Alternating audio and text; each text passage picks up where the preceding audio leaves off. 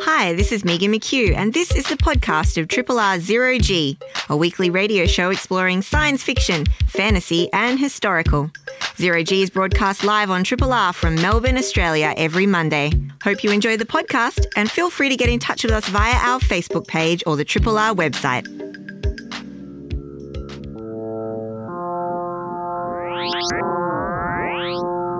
Zero G.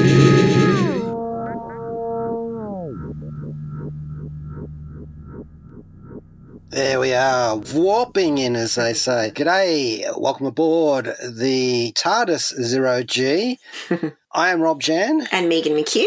And today's episode is entitled Wits on First, as in Whittaker. And our podcast title is Sontar Pod. Wow. Doctor Who.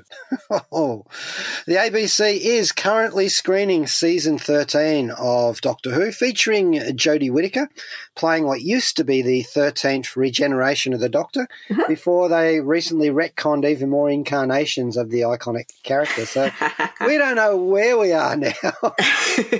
So we're over halfway through the 6 episodes that began with a Halloween episode, and after these 6 there will be 3 other specials in 2022, which will be showrunner Chris Chibnall's and Whittaker's final stint at the console of the TARDIS. So it's like that old mantra of 3 seasons as a Doctor and then out.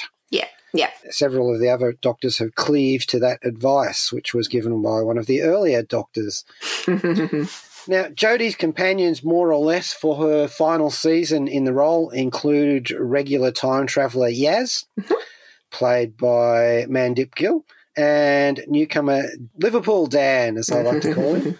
I guess we could call this a Liverpodlian cast episode. Yeah.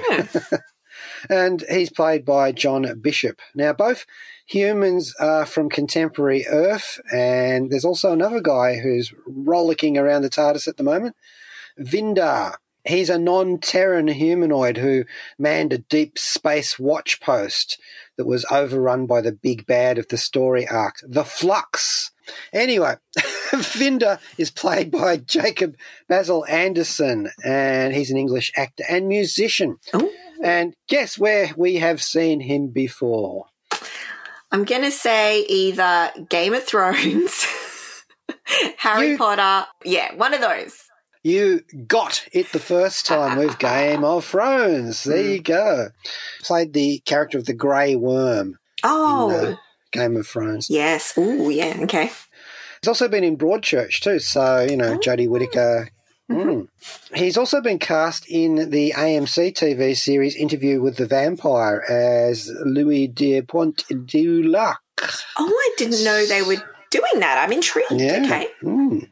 So, I'm sure he's thankful for that casting. Now, some of the episodes that I've seen so far, we've already talked about the Halloween Apocalypse one. That was the big wibbly-wobbly first episode, which threw so many concepts at us that anyone who wasn't marinated in Doctor Who might have difficulty keeping up. Fortunately, that is my particular cuisine, and so it wasn't a problem. I did actually have to focus quite intently upon it. I thought it was a strong episode, if a little bit enigmatic. But, it is Doctor Who with a question mark, The second episode, War of the Sontarans. Now, that was more of a meat and 3 veg story, very straight down the timeline, more or less.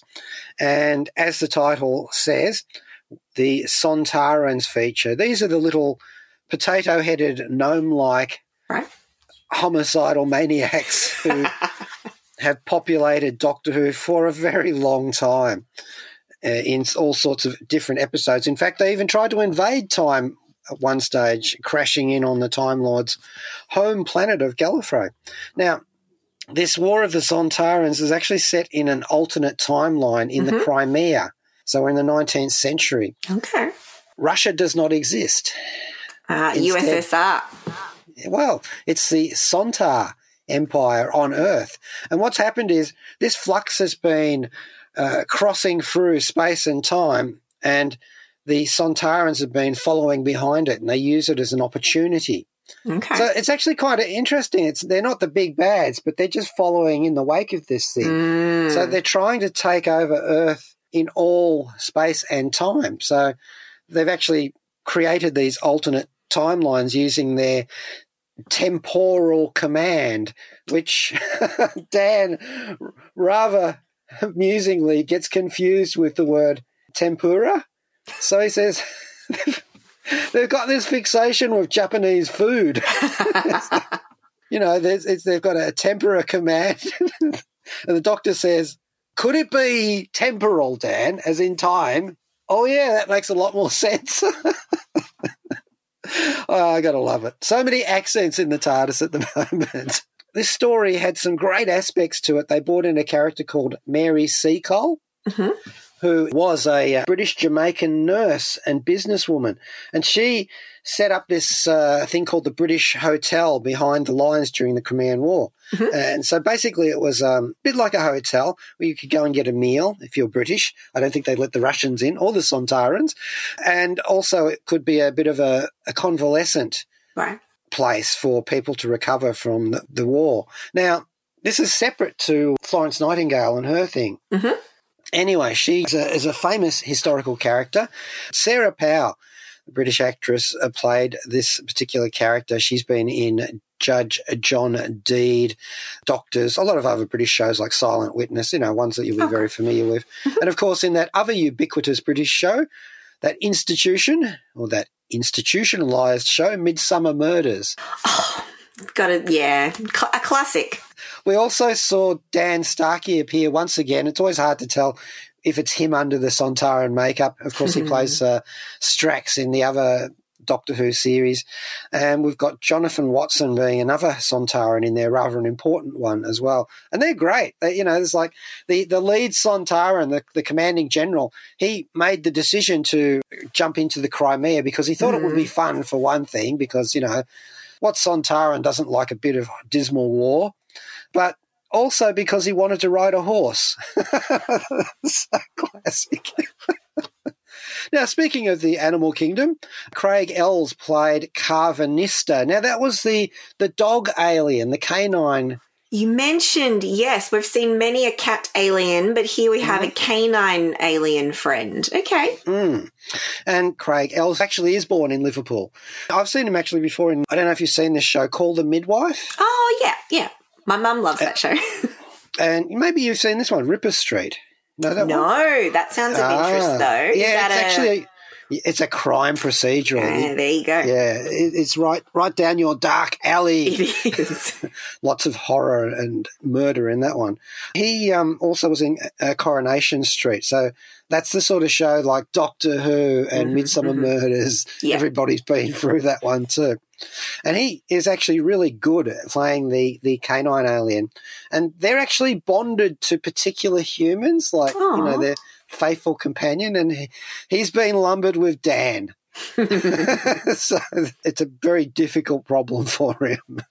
So anyway, there's a really strong mix in the Sontaran War story.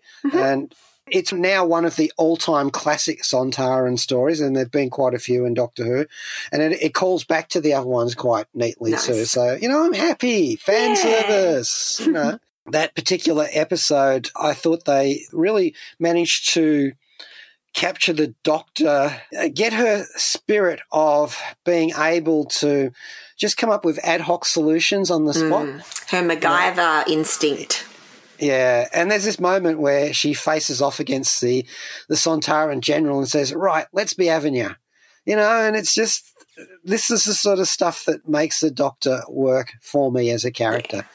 And it really feels like Jodie Whittaker's stepped up and taken this role and made it her own, like all of the other Doctors, I should say. The other episode I want to talk about is Written Out Once, Upon Time. Okay. And this is the third episode. It's written by Chris Chibnall and directed by Azhur Saleem.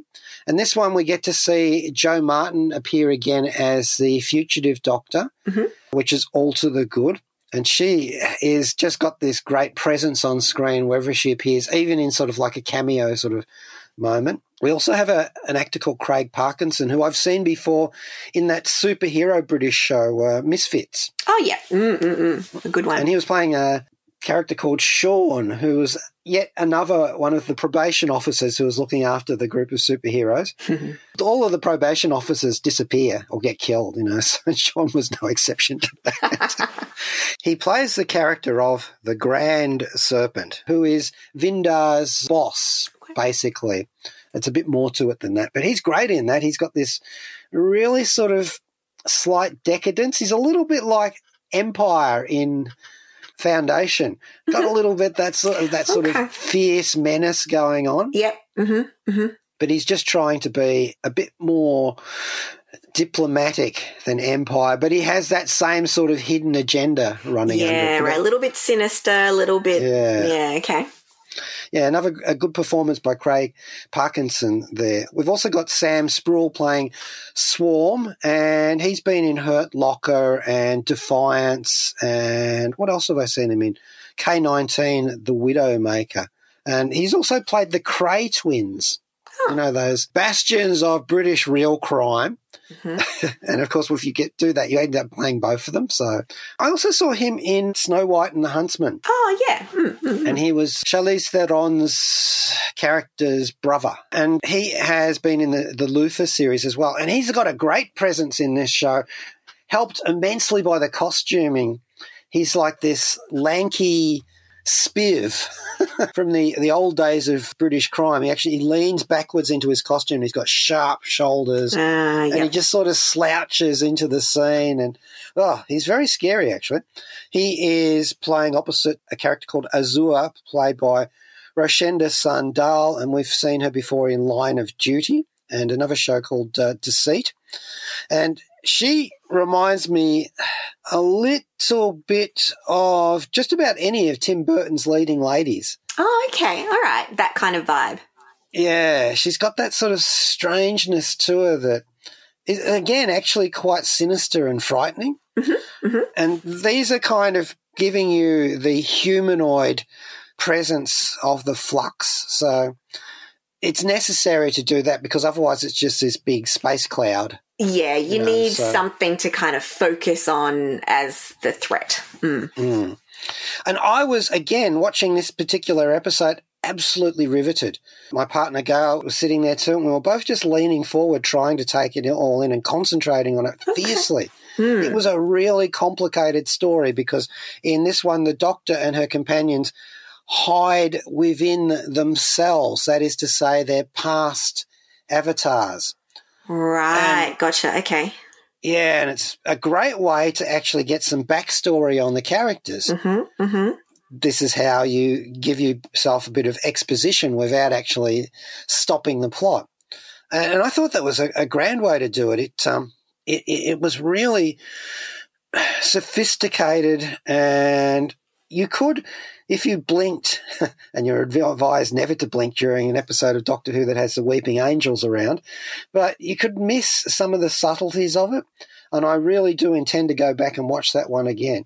Now, I know these are controversial episodes and not everybody likes Chris Chibnall's writing, but that is what it is. Yeah. I'm up for this particular one. I think they're actually hitting some straps here. Okay. The next episode, the other episode, I don't really want to talk about yet because I know that some people won't have seen it. Some people are behind, some people, because it's screening on the ABC, but you've got it on video catch-up. Yeah, exactly. We don't want to sort of get too far ahead while we do want to mention each episode. What are your hopes for, given this is going to be Jodie Whittaker's last season, Chibnall's last season? Do you have any particular hopes of story threads you want them to wrap up or things you might want to see more of before they kind of send her incarnation off into the sunset? Well, look, because they've uncapped the bottle on this fugitive Doctor, a retcon, I don't know how far down you can go that particular rabbit hole in the episodes they've got remaining. Yeah. It does appear like they're leaning into it. So, they're not resiling from that. I mean, it was a massive change in Doctor Who and, it sort of echoed on through the space-time continuum and the fandom is shaky all over and, being a little bit devilish, I kind of like that. Yeah. I mean, it's when you have a real dyed-in-the-wool fandom like Doctor Who fandom, it can be kind of nice to do something different and get people, kind of excited again or angry again, but you're stirring up emotions, starting a conversation. Oh, yes. I can say that as someone who sits outside the fandom, because I appreciate Doctor Who for sure, but I wouldn't say I don't really keep up. But so it is interesting from the sideline to watch the controversy, quote unquote, unfold with every decision. And there's a lot of that. I personally have enjoyed these 3 episodes of Doctor Who, or 4 episodes if you include the Weeping Angel one. Look, I do kind of feel there is a bit of let's parade the favourite monsters. Yeah. So, but I don't mind that. It's Doctor Who. It's like reading a long-running comic strip in a newspaper with a familiar cast of characters, and you do want to see these ones come back. Yeah. You know how you do this in your average television show where you've got 10 seasons or so on, and in that final season they bring back characters who've appeared, like Cheers or Friends, any of those ones. Absolutely. You do the fan service at certain times because the fans are what keeps the show going, and that's kind of why you make the show as well. So I think it is nice to push the envelope sometimes, but also to do what fans want another time within, your own creative boundaries. Of course, the funny thing is that you get to do it multiple times in Doctor Who. I bet. Yeah, well, this is it. It's new and different every time, so... Yeah. In fact, some of the previous Doctors, they've gone on these little tours. Yeah. Around past companions and obviously monsters that they run into just in those final days before they regenerate. I feel like that is the joy of having such a long-running series, that you can get creative and really, they've earned the right to do that, I think. I believe so. All right. So, you can catch up with it on the ABC at various times and also on their iView on demand stream. So, look, we'll go with a track from Segun Akinola, the Jodie Whittaker era composer. And we will have a track called Time Lords, which I thought was a really whimsical and yet bittersweet track. Hello, this is Peter Davison. I played the Fifth Doctor. You're listening to Zero G on 3RRR FM. Interesting. This thing is smaller on the inside than it is on the outside. Sorry, mustache. It is indeed, and that was Time Lords by Segun Akinola, which is from the Doctor Who Season 12 OST, the soundtrack album. And speaking of Whovian sounds, Peter Capaldi has an album out now. It's called St. Christopher. Haven't had a chance to listen to it yet, but you can be sure that I will, and we'll give you some of those tracks. I mean, if we can do William Shatner... We can definitely do Capaldi. Interested. All right. Now, moving along to a sad bit of news. Dean Stockwell, which is to say Robert Dean Stockwell, has died. Born on March the 5th, 1936, passed away on November the 7th this year. A US-American actor on film, TV and the stage. A 70-year career. That's what a legacy. Long run. Yeah. And he died in New Mexico at the age of 85. I think he'd had a stroke earlier on and had retired from acting as a result of that. Now, this is an actor who I've seen around in so many different things. It's actually hard to put my finger upon what my favourite performance of his was. But, look, the iconic one that everybody knows was the Quantum Leap series. Yes. Where he played opposite Scott Bakula, lost in space-time essentially, but he's kind of jumping into, hence the Quantum Leap, into the characters of other people in the past. And he could become anyone, really. He could become another man or a woman or even an animal in some cases. That's right, yeah. It's a beloved show. And really made Scott Bakula's career. Of course, he went on to become the captain of the Enterprise in the titular series of that name. Now, Stockwell played his offsider. He was an admiral, basically, who was sort of in charge of the project. And so he was like the anchor point for Bakula's character, and they had a device that he could manifest through whenever, Bakula was doing these sort of jaunts. And The actor himself, well, he came from a family of entertainers. So, all of them vaudeville, singers, that kind of thing. So, obviously, he was tapped with the dancing gene and ended up doing all sorts of things. As a child actor is where I think I first saw him in a film called The Boy with Green Hair, and that's a 1948 film. Okay. It's a fantasy drama, and in that film, which also had Robert O'Brien, Pat O'Brien, and Barbara Hale, it's actually an anti-war story, highly unusual, and it is really a fantasy film because his hair goes green, as the title indicates, and he has a rather difficult time. And to see Stockwell in that as this really green young actor, he's great. It's an incredible performance. And you're watching it thinking, wow, he's destined to go places. And, of course, he did. He also appeared in an adaptation of Rudyard Kipling's Kim in 1950 and has been in quite a few different movies along the way. But I feel like he's more known for his television career. Yeah, things like Alfred Hitchcock Presents, The Twilight Zone, The Alfred Hitchcock Hour, that's a different show again, and On Wagon Train as well. Oh, gosh, all of those shows that I remember from my childhood. I've seen him I remember when I was a kid, I watched The Langoliers. He was in that, and that kind of haunts me to this day.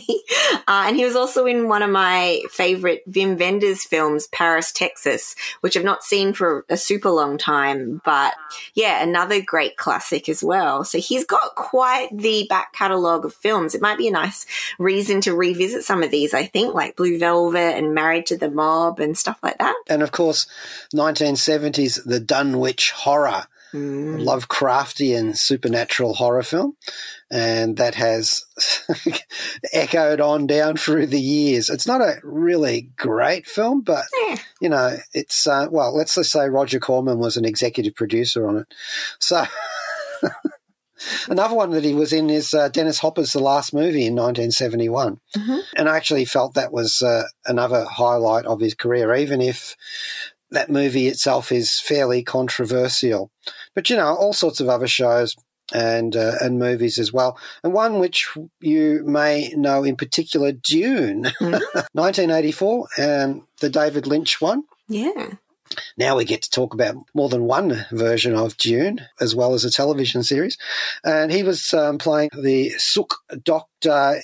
Yui. But yes, he played one of the pivotal characters in the Dune kind of plot development and things. So, yeah, I didn't realise he was in that. Interesting. If you're a fan of police procedural back in the day, you would have seen him in the streets of San Francisco, Colombo, Ellery Queen and McLeod. And, so if there was a crime being committed, he was either there putting a stop to it or indeed putting a start to it, depending on what he was in.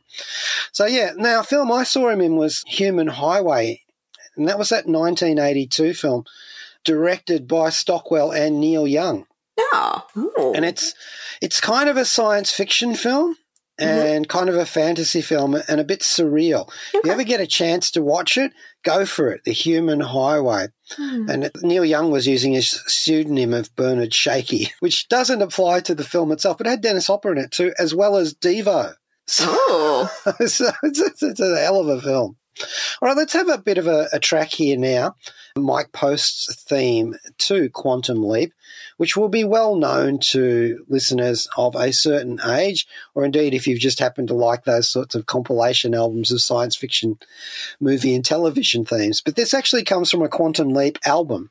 So this is a bit of an extended riff on that. Mike Post, of course, was one of the iconic composers from particular era of television, Hill Street Blues and so on, but here he's doing Quantum Leap. Hi there, I'm Don Mates, science fiction and fantasy artist and illustrator. You're listening to Zero G on 3RRR FM, and it's a great show. But hey, what do I know? I'm only here to paint the walls and the ceiling. Hey, Rob, was that Nightmare Blue or Goblin Green?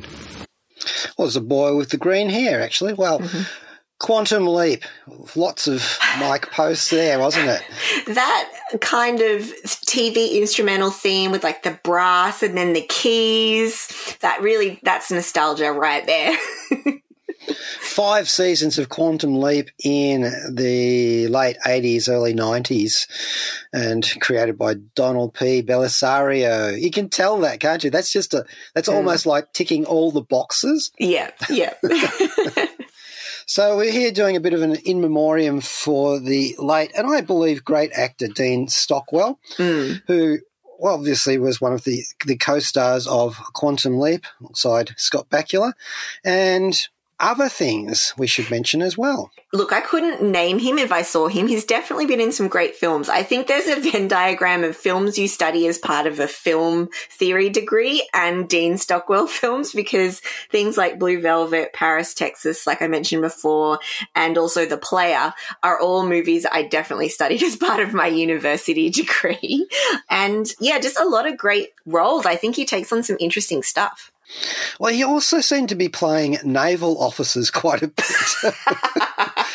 Like his Quantum Leap character, Rear Admiral Albert L.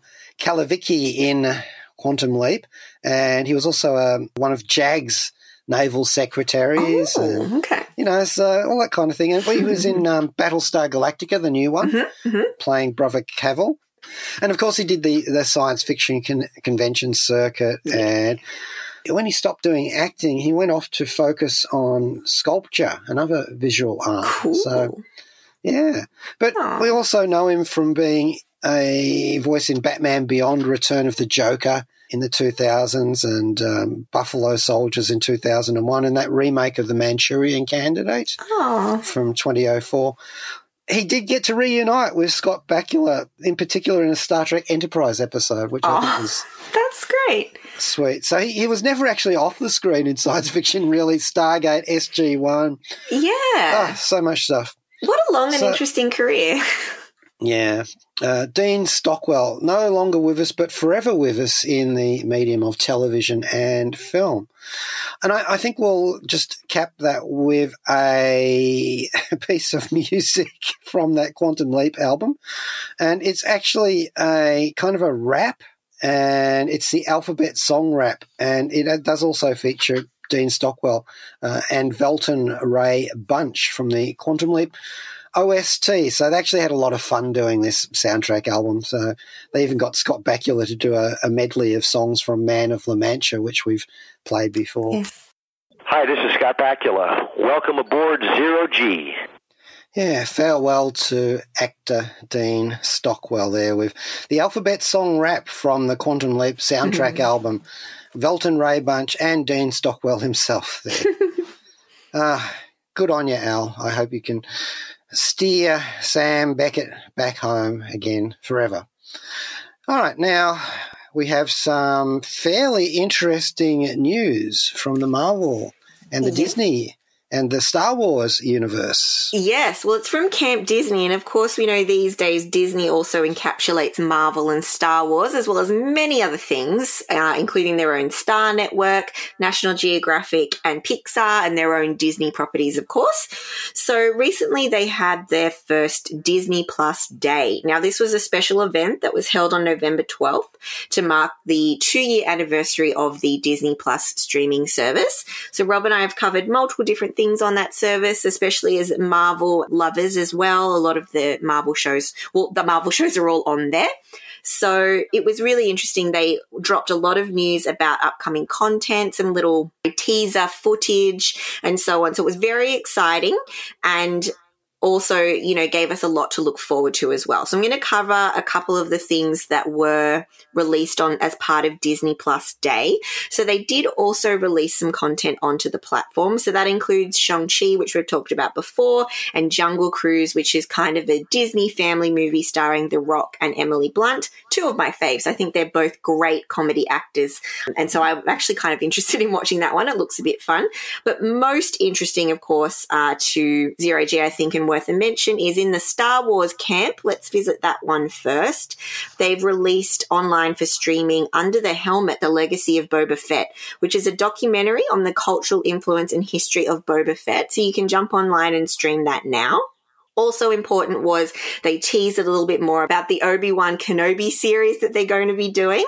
So we don't actually get a trailer, unfortunately, but it is coming next year, and they released a bunch of concept art, which looks amazing and right on the money. And if we go by the success of The Mandalorian, and looking at that concept art was amazing. And so if we hold the high hopes that this show is also going to deliver and continue the good work that The Mandalorian started in setting up a bit of a TV Star Wars universe, my hopes are pretty high for that. All right, not heaps in the Star Wars camp, so let's head over to Marvel, where most of the things of interest are, because they've got a lot going on. So we know they have a lot going on in the cinema, of course. We've got a couple of things on the horizon, but talking through a little bit about the special that they released. So Disney Plus, there's 2 specials that you can still stream on there. There's the Marvel-focused one and a Pixel-focused one.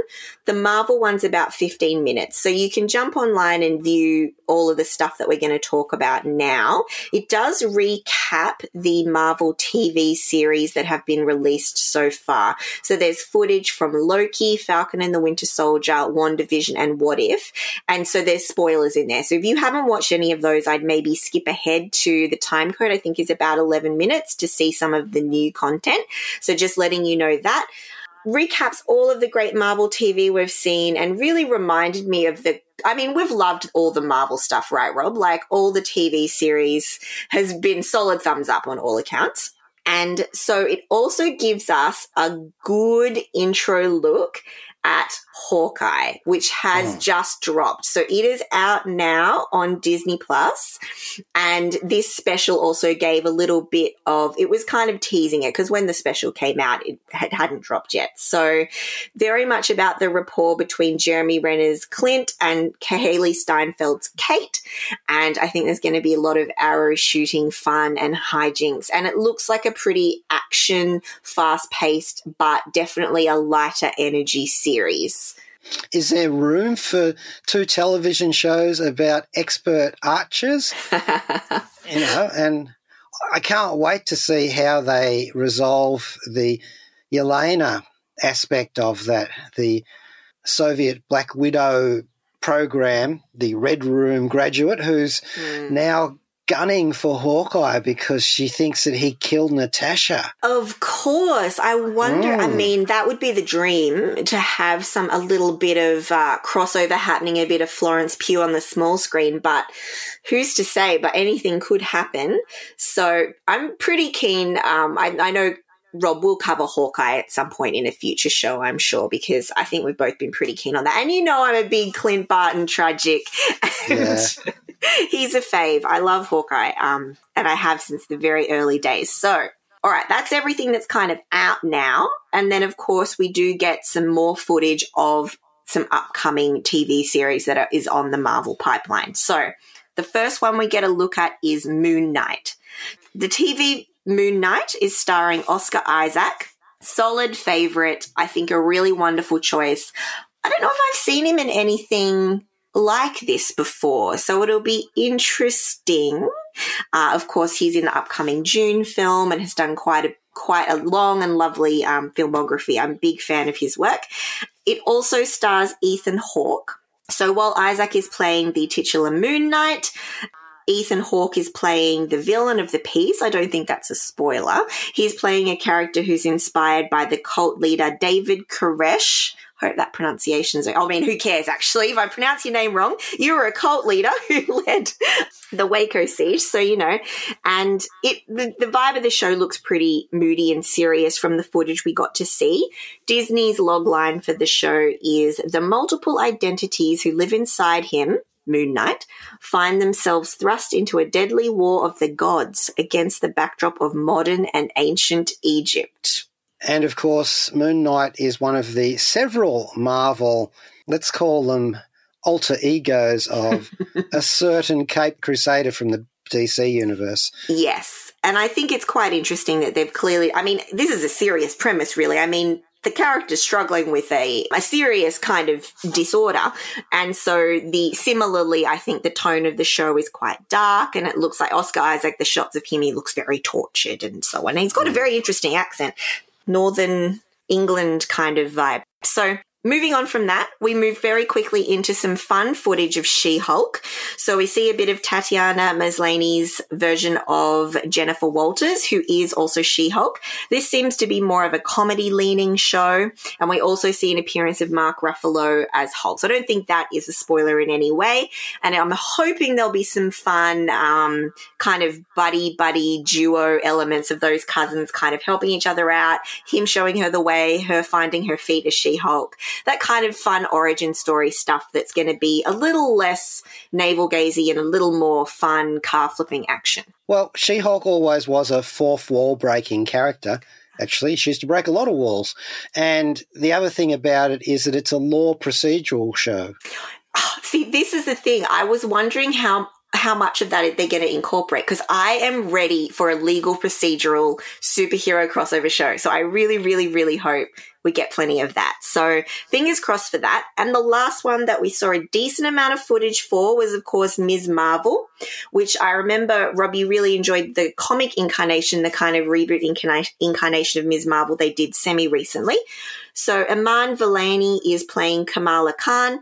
So Kamala is a Muslim Pakistani American character. So she's Ms. Marvel, and it's another excellent move toward greater representation in the Marvel universe and in superhero stories in general. So I think we see a little bit of a coming of age piece from her. She's 16 in the show, and a bit about her finding her feet as Ms. Marvel. And I think obviously they're going to take a good kind of inclusion of cultural elements and so on. So I think that one will be a really good one as well.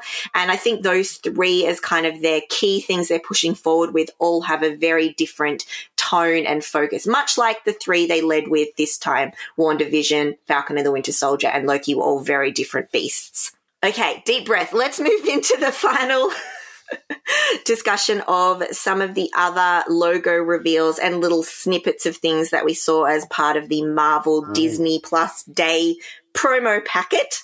All right, so jump in at any time, Rob, if you want to talk about any of these a bit more. So we get a bunch of logo slates pretty much that's just meant to get us excited about everything they're working on. So this includes the Guardians of the Galaxy Holiday Special. So that's one helmed by James Gunn, who we've loved the Guardians of the Galaxy movies that he's directed, and it's going to be, I hope, quite a bit of fun. And then we've also got Echo, which is going to be kind of an offshoot of Hawkeye. So a character that's going to be introduced as part of that show, so kind of offshoots to get her own situation. So that's going to be Maya Lopez. And it's a very significant show that's got fans wondering because it's a character who's connected to Kingpin. Ooh. In the Daredevil universe. So people are wondering if... Is it time to bring in those other Marvel shows, bring them back into the fold, welcome them back into the family? Well, I'd be very interested to see. Also, we've got I Am Groot. So that one is the coming of age and a bit of a Groot story. I mean, what more can you say? I think that one's going to be very cute. What we do is review that. We'll review it and we'll just say, I am Groot. For like 20 minutes. So, yes, that one as well. And then we also have Ironheart. So I thought this one might be one that you know a bit about. It's documents Riri Williams, played by Dominique Thorne, and now she's a genius in the realm of a kind of Tony Stark figure who also is interested in the making of armor. And carries on a bit of a legacy that Iron Man started. Is that fair to say? I don't know much about her at all. Nope, that's it, got it in one. She is her own person, though. So she is not just a female Tony Stark. She's many other things besides that. A lot of representation as an African American character and a young woman of color. So a lot of interesting things playing into the mix there. And she can be part of the Iron Legion as well. Like, you know, there's a War Machine series and so on. Yep. Yeah, I mean, I think that's pretty exciting, actually. So you did mention the Armor Wars. So Armor Wars is going to be the series that has Don Cheadle reprise his role as War Machine, and also includes the return of Sam Rockwell as Justin Hammer. interested, intrigued, not sure how that'll go, but we'll see. Maybe he's just got a dance-on role. Look, I wouldn't complain. I think Rockwell's dancing. I want to see dance off. Sam Rockwell and Tom Hiddleston. Let's go. And Star-Lord. Oh, yes, true. So moving on from kind of our armor situation, we've also got Spider-Man freshman year. So look, it's another Spider-Man thing. It's another origin story for Peter Parker. This one's an animated series, but it is teased to be different from what we've already seen. So not sure what to expect there, but maybe it's going to be something aimed at a younger audience. Who's to say? It's kind of tricky, that one, because they're setting it in the MCU continuity. So it's set before Spider-Man is contacted by Tony Stark. So it's kind of before he's actually doing heroing in the MCU. Complicated. Maybe that's it. Maybe it's just going to be, who knows? So it'd be interesting to see how that one comes to fruition. I'll whip through kind of the last couple. We've definitely got, this one is going to be much anticipated. Fan fave Agatha from WandaVision gets her own series, very well deserved. Agatha House of Harkness, and Catherine Hahn will reprise her role as Agatha, which I'm very happy about because I love that actress and she's great as Agatha. Also, we've got Marvel Zombies, so that's another animated one, and it's going to be a reimagined Marvel universe, but revolves more around the need to fight zombie hordes. So that's something we've seen in the comics, yeah? Oh, yeah. There's a massive Kirkman Walking Dead-led back catalogue of Marvel Zombies comics, but they're also riffing off the recent episode of Marvel's What If, where they did that scenario. Yep. And then we've got Secret Invasion. So this is an out-of-this-world Nick Fury series starring Sam Jackson, of course, and we get some great early images of him in Secret Invasion and his look. And he's going to be playing his iconic role again, and we've got the return of Ben Mendelsohn as Talos, his character that was introduced in Captain Marvel. And we've got the addition of Emilia Clarke and Olivia Colman. Fantastic talent addition there. So I think that's almost it. We've also got the revival of the 1990s X-Men animated series as X-Men 97. So that one will be coming out in a couple of years as well. And then we also... that's going to... This is where it begins, right? That series... Well, you know, there's a whole bunch of other Marvel shows and animated series since the 1960s and so on. That one, actually going back to World War II, come to think of it, because it was a Captain American serial. But that one in particular introduced so many fans to the Marvel Universe on television. And it's actually some really good episodes and great music and lots of pouches on costumes. The 90s is back, and I also think if they can make the yellow spandex work, I'm excited. Triple R on FM, digital, online and via the app. Ron Wasserman's iconic theme from the equally beloved 1990s X-Men animated series, now given a sequel according to the Disney Plus Day teasers that we've been talking about here today on Zero G. That's probably the last of the kind of newish things. And then they've also confirmed the What If Season 2 and Loki Season 2, which we knew had also been renewed. No word on any of the others, but I think we've got plenty to look forward to in that long list. Some coming sooner than others, of course, but plenty of good Marvel stuff. And I would say, too, a wide range of different characters, and I love the representation in this list as well, including female helm shows and a bit of cultural representation as well. I mean, there's a bit of a way to go, but I'm excited about it. And, of course, we got 2 Spideyverse movies coming up too. Exactly. So we're going to be up to our necks in Marvel for a while. Too many symbiotes, I reckon. Anyway, that's about it for Zero G for today. And I thought we might cater to Megan here by having a song by Jeremy Renner. Oh, and maybe you won't be after this. Actually, it's not bad. It's pretty good. Oh, no.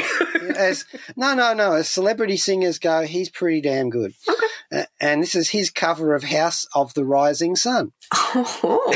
And it is actually a single as well. And, I think he does a pretty good job on this. Now, that's it for Zero G for today. Thank you to Kayla Larson, our podcaster, and Joe Brunatic coming up next with Astral Glamour. Until next week, never tell someone they should hate something that they love. Never tell someone that they should love something that they hate. These are words to live by for reviewers. And never get involved in a sand war on Arrakis. So, that's it for Zero G. G'day, this is Rob Jan. Thanks for listening to the podcast of Triple R's Zero G, a weekly radio show exploring science fiction, fantasy and historical. Zero G is broadcast live on Triple R from Melbourne, Australia every Monday. Hope you enjoy the podcast and feel free to get in touch with us via our Facebook page or the Triple R website.